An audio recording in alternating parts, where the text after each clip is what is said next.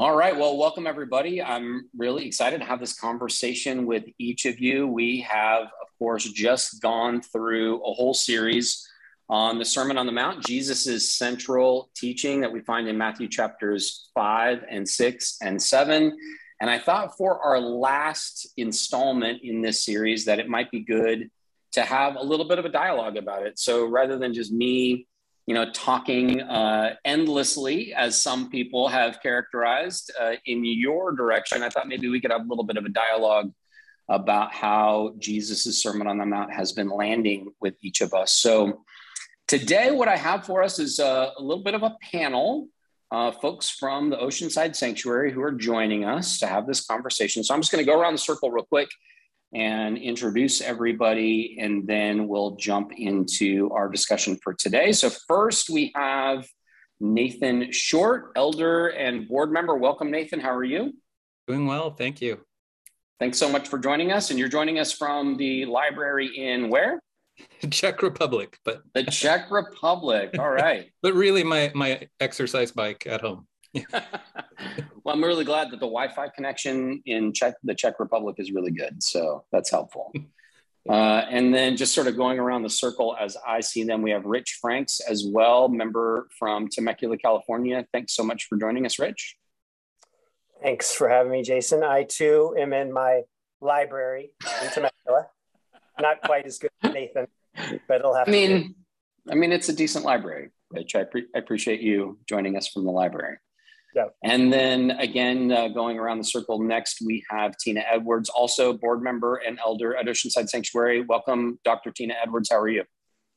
Hey, I'm good. And as you can see, I'm always here in my library in the Edwards Republic. This is actually about 1/10 of my library, just so you know. This is hardly any of it, actually. Yeah, actually, most of your books are like downstairs, if I remember. Yeah, right. in boxes, actually, in the ground. Yes.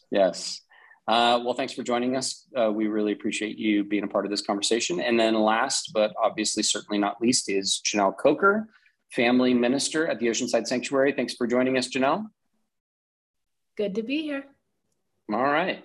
Well, today what I thought we could do is just kind of reflect a little bit on what we have been discussing as a church for the past 12 weeks or so. We've been going through the Sermon on the Mount, which I have said is Jesus's central teaching. And so for us to be followers of Jesus, for us to say that we're Christians, followers of Jesus, I think it's important that we take seriously this teaching in Matthew chapters 5 and 6 and 7 that really is the center of everything that Jesus said and did. And so really my question for this group is, how has the Sermon on the Mount really been hitting you? What is it that has been inspiring you from it? Or maybe what's been sort of challenging you, or maybe even rubbing you the wrong way, that as we have gone through this series has really maybe prompted you to stretch your thinking or stretch your faith in some way. So my short version of that question is, how's the Sermon on the Mount stirring your heart? So I thought I'd just lay that question out there and have a little discussion about it. So who would like to go first?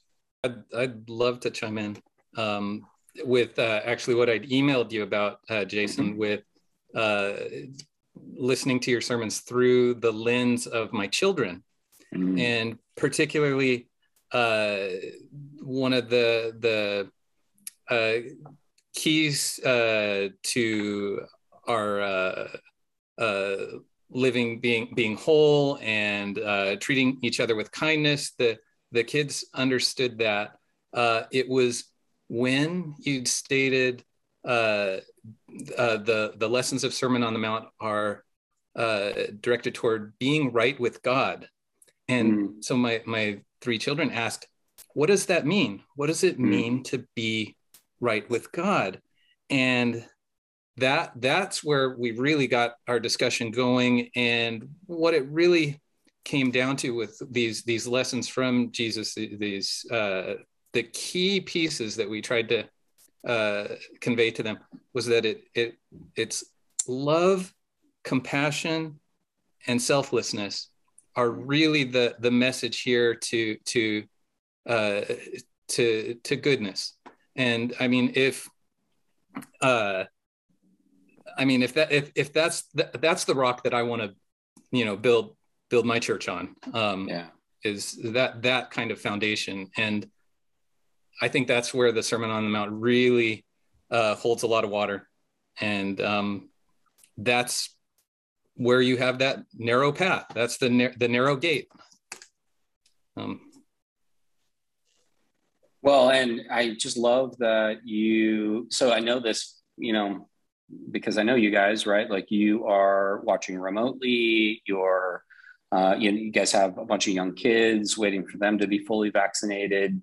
And so I love that you guys are like reading this and hearing all this through their eyes. And I love that they are like listening and engaging with it and asking these like hard questions. Because I have to admit, like, if a kid asked me, what does it mean to be right with God? I would be like, I mean, I have an answer for that, but like answering somebody who's younger, like, that's kind of where the rubber meets the road. Like, if you can't give a simple, straightforward answer, then do you really understand it?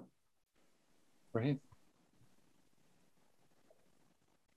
Other thoughts on that? Like, how's this series hitting you guys? What's sort of stirring your heart? What's sort of stirring your imagination around this series?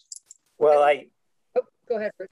I appreciate Nathan's reference to it as foundational, and it kind of goes along with what you've always talked about, Jason, as these are the core teachings of Jesus. And I remember you mentioning that over a year ago when I was in your How to Read the Bible class, I think it was, and that was really helpful for me, considering how much the Bible, I forget what the term is, but you pick out just the verses that suit you out of the Bible, and forget what it's called, proof texting. No, anyway, okay. And to have these teachings in the Sermon on the Mount kind of as the foundational, the reference point, or that lens through which everything else has to pass, has been very helpful for me in how I read the whole Bible. So is it okay if I press in a little bit on that, Rich? Like, how can you give an example of how that's been helpful? Because I think I know what you mean, because that's been true for me too. Like, to think about the core teachings of Jesus as a lens through which I read everything else. But I'm wondering, like, practically, how does that play out for you? Yeah. I mean, I guess I can summarize it pretty easily in a book that we read in the book club in the past year, which was titled Love Matters More.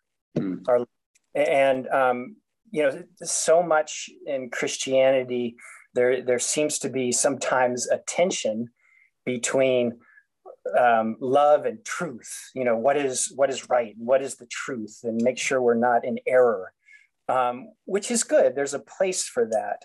But that truth and making sure you're adhering to that truth and that right doctrine has to be passed through that lens, or be subjected to the love that Jesus teaches us, and the humility and the mercy that I get from the Sermon on the Mount.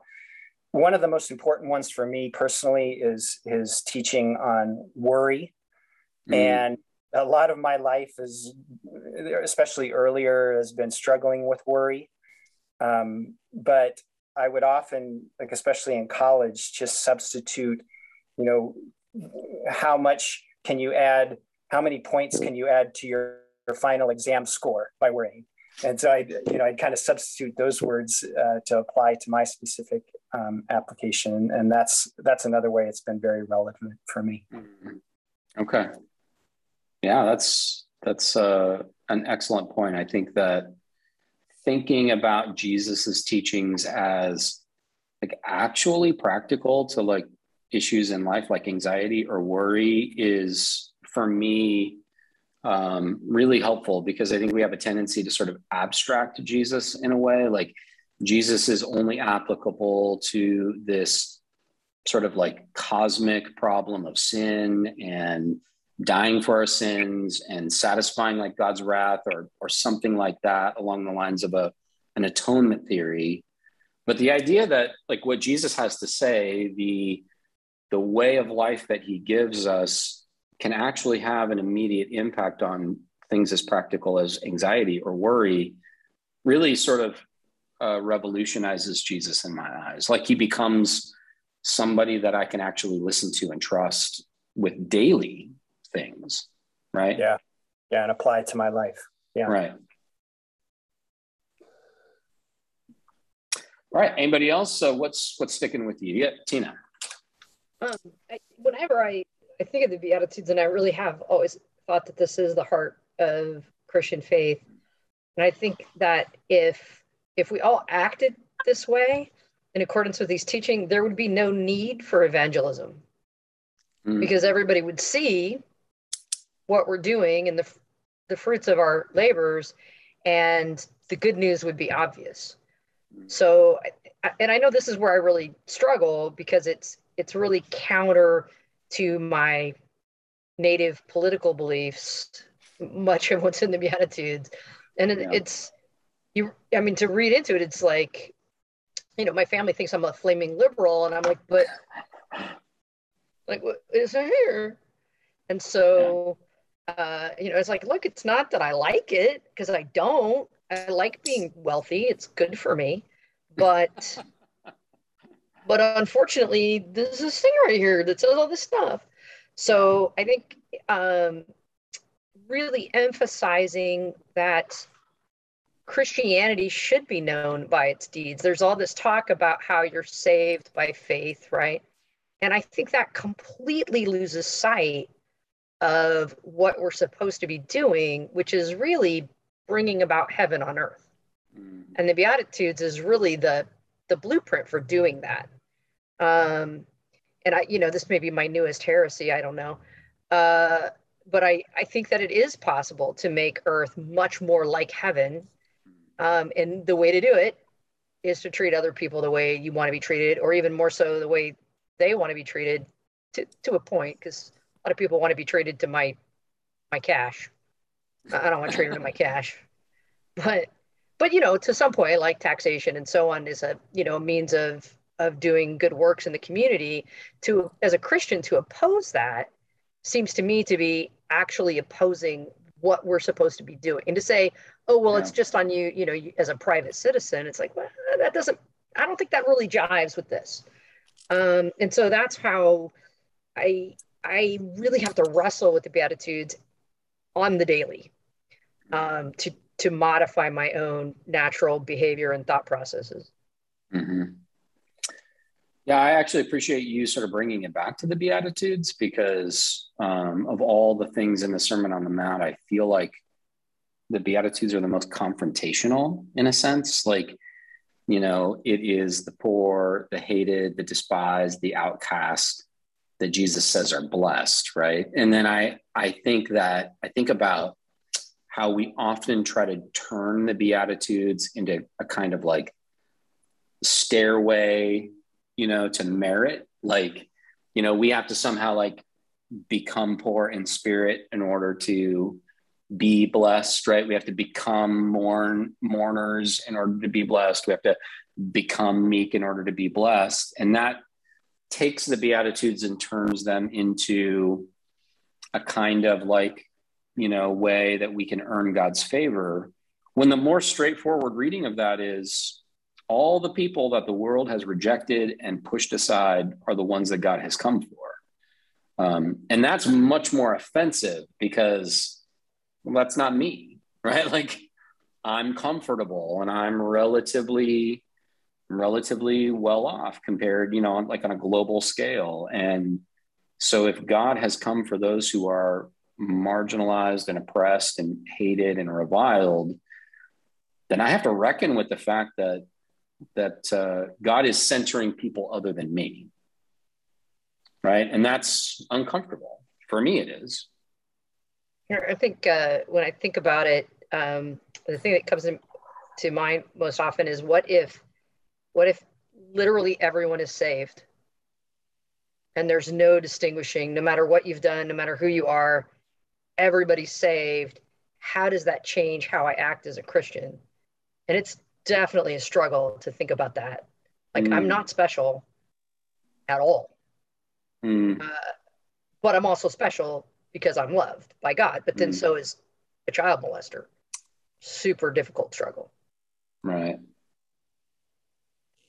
That's good. Very good. In that sense, I've always looked at distance from God being something that might be impacted by shame, and that's where, you know, the Jesus speaks to serving. You can't serve two houses, with, you know, God or money. And I think I imagine my life being done and looking back, and my closeness to God would be probably impacted by one of shame. What could I have done more? What could I have done better? And that would likely be self-inflicted, even to a completely forgiving God. Well, that's a really interesting point too, because you could, I think, you could make the argument that the Beatitudes are Jesus's way of showing that shame does not keep people from being close to God, right? Like, it's the people who exist in the most shameful conditions that God is drawing close to, right? Poverty, mourning, meekness, people who are hungry for righteousness and justice but never get it, right? Like, I mean, that is sort of a list of people who are cursed. And in many respects, like, we heap shame upon, and that is who God is drawing close to. I mean, again, like, I mean, just to reiterate Tina's point, like, I feel like if the Sermon on the Mount is the center of Jesus's teaching, then the Beatitudes are the center of the Sermon on the Mount, if that makes sense. You know, like, they're a kind of like distillation of Jesus's entire teachings. What about you, Janelle? Anything that's sort of challenging you or inspiring you or sticking with you from this series? So I actually really enjoyed taking the time and going through it for these weeks that we went through it, instead of a quick teaching on just the Beatitudes or a quick teaching on, you know, where to build your house. And I think the thing that struck me was the balance of it all, which is something that I hadn't seen. So, you know, we see in the beginning, we see the Lord's Prayer, and then a talk of fasting. So give us this day our daily bread, and then talking about fasting, or not building up, you know, not worrying about what you're going to wear and what you're going to eat, but make sure you just ask for what you need. There's this great kind of balance there. And I think, like Rich, for me, the thing that's been really sticking to me is I have always taken sorry, my phone's ringing. I have always taken the worry passages. I am a planner, I am a worrier, and I'm an anxious person. As Tina said, like, back in the day when we were all hunters and gatherers, there had to be somebody running around going, I don't think we have enough for the winter. I don't think we have enough for the winter. And Tina said, that would be you. And I really like thought a lot about this. And what I loved was, again, back to the balance. Don't worry about what you should wear, but build your house on a rock. So this idea of balance, and that planning is not worrying. And then I love how in the end of that passage, Jesus says, there's enough worry for today. Like, so there isn't a, like, you shouldn't be worried about anything. But, you know, if God really is giving us what we can handle, well, I know that I can't handle all of the anxiety that I'm thinking, well, what if, and what if, and what if, and ruminating on the what ifs. If I'm being a good planner and separating the planning from the worrying, and then just dealing with the here and now and being present in my life right this second to deal with what I have to deal with, that sets me in a place where I really do believe that God has given me the tools, or someone next to me in my church community that has the tools to help me handle what I'm facing today. Mm. And so I just love that. I think in the past, I have seen this as do this, do this, do this, don't do that, don't do that. And what I saw in this kind of slow process of going through it together as a community was just the balance of it all, that it makes sense not to worry, but also to plan, to ask for what you need, but don't build up a bunch of treasures on earth. Just this beautiful balance that I've never seen in these passages before really kind of came to light for me. Well, it occurs to me, like, given just your comment about balance, that so much of what Jesus has to say in the Sermon on the Mount is not a condemnation of worry. It's not a condemnation even of like anger or sexual desire or the desire to have security. It's when those things become our master, right? It's when those things control us. And so there is this balance in the sense that, anger can be expressed righteously. Sexual desire can be a good thing. Planning for the future is important.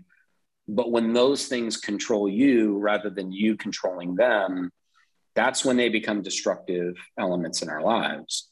And it brings me to mind, like, Jesus's talk about giving and prayer and fasting, and what we talked about with like spiritual practices. And I love like that you have all spoken about this in very practical terms, like in terms of your day-to-day lives. And so I'm wondering, in practical terms, Jesus teaches that it's these spiritual practices that help us to be the masters of these desires rather than be mastered by them, right? So on that note, I'm wondering like what you are all doing with this idea that it's learning to practice these spiritual routines that teach us to be the master of our desires, right? Like, so for you, what is giving, prayer, fasting, like what are your spiritual practices that have been helpful to you in being shaped in a way that is good, or like, as Nathan and Tara's kids have said, like loving, compassionate, selfless? What are the practices that help you do that, I guess, is my question. Well, not yelling at my child. And reducing the sarcasm level by 10% easily. 10%. So I think for me, definitely always an entry point is practicing charity, giving, being involved in the pantry, or showing kindness to someone else. I think is an important kind of, in some ways, like highly makes you feel good place to start.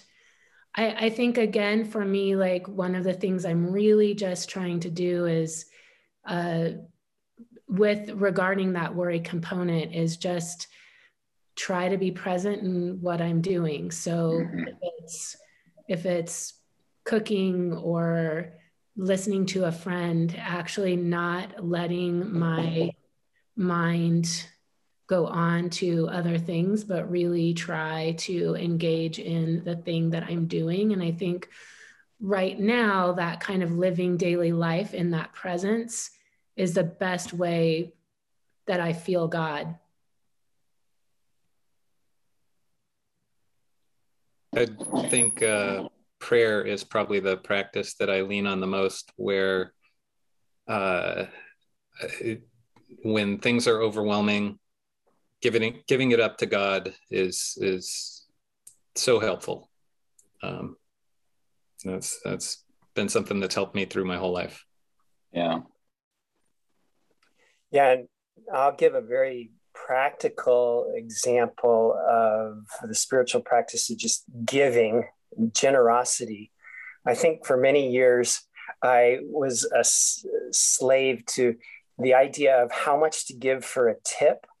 And yeah, I know it's crazy, but when I just decided, I'm going to err on the side of giving a little too much. I don't know what the exact right amount is, but I'm going to always just make sure that I walk away thinking, did I give too much? I'd much rather do that than walking away thinking, did I give too little? Because I walk away thinking, did I give too much? That's actually very freeing. Mm. That's good. I think for me, it really comes out in the practice of medicine, and particularly now where people are coming in with a disease process that's easily preventable, and it's often their political beliefs, but not always. Sometimes it's other issues that have other sources of fear, and really leaning into where they're coming from and treating them with compassion, not judging them for not getting the vaccination, or in other cases, for not taking care of their diabetes, whatever it is. Yeah. Really trying to treat them as I think God would want me to treat them. Mm-hmm. Or as if they were my own brother or sister. I think there's where I get the best practice in terms of spiritual practices of living righteously.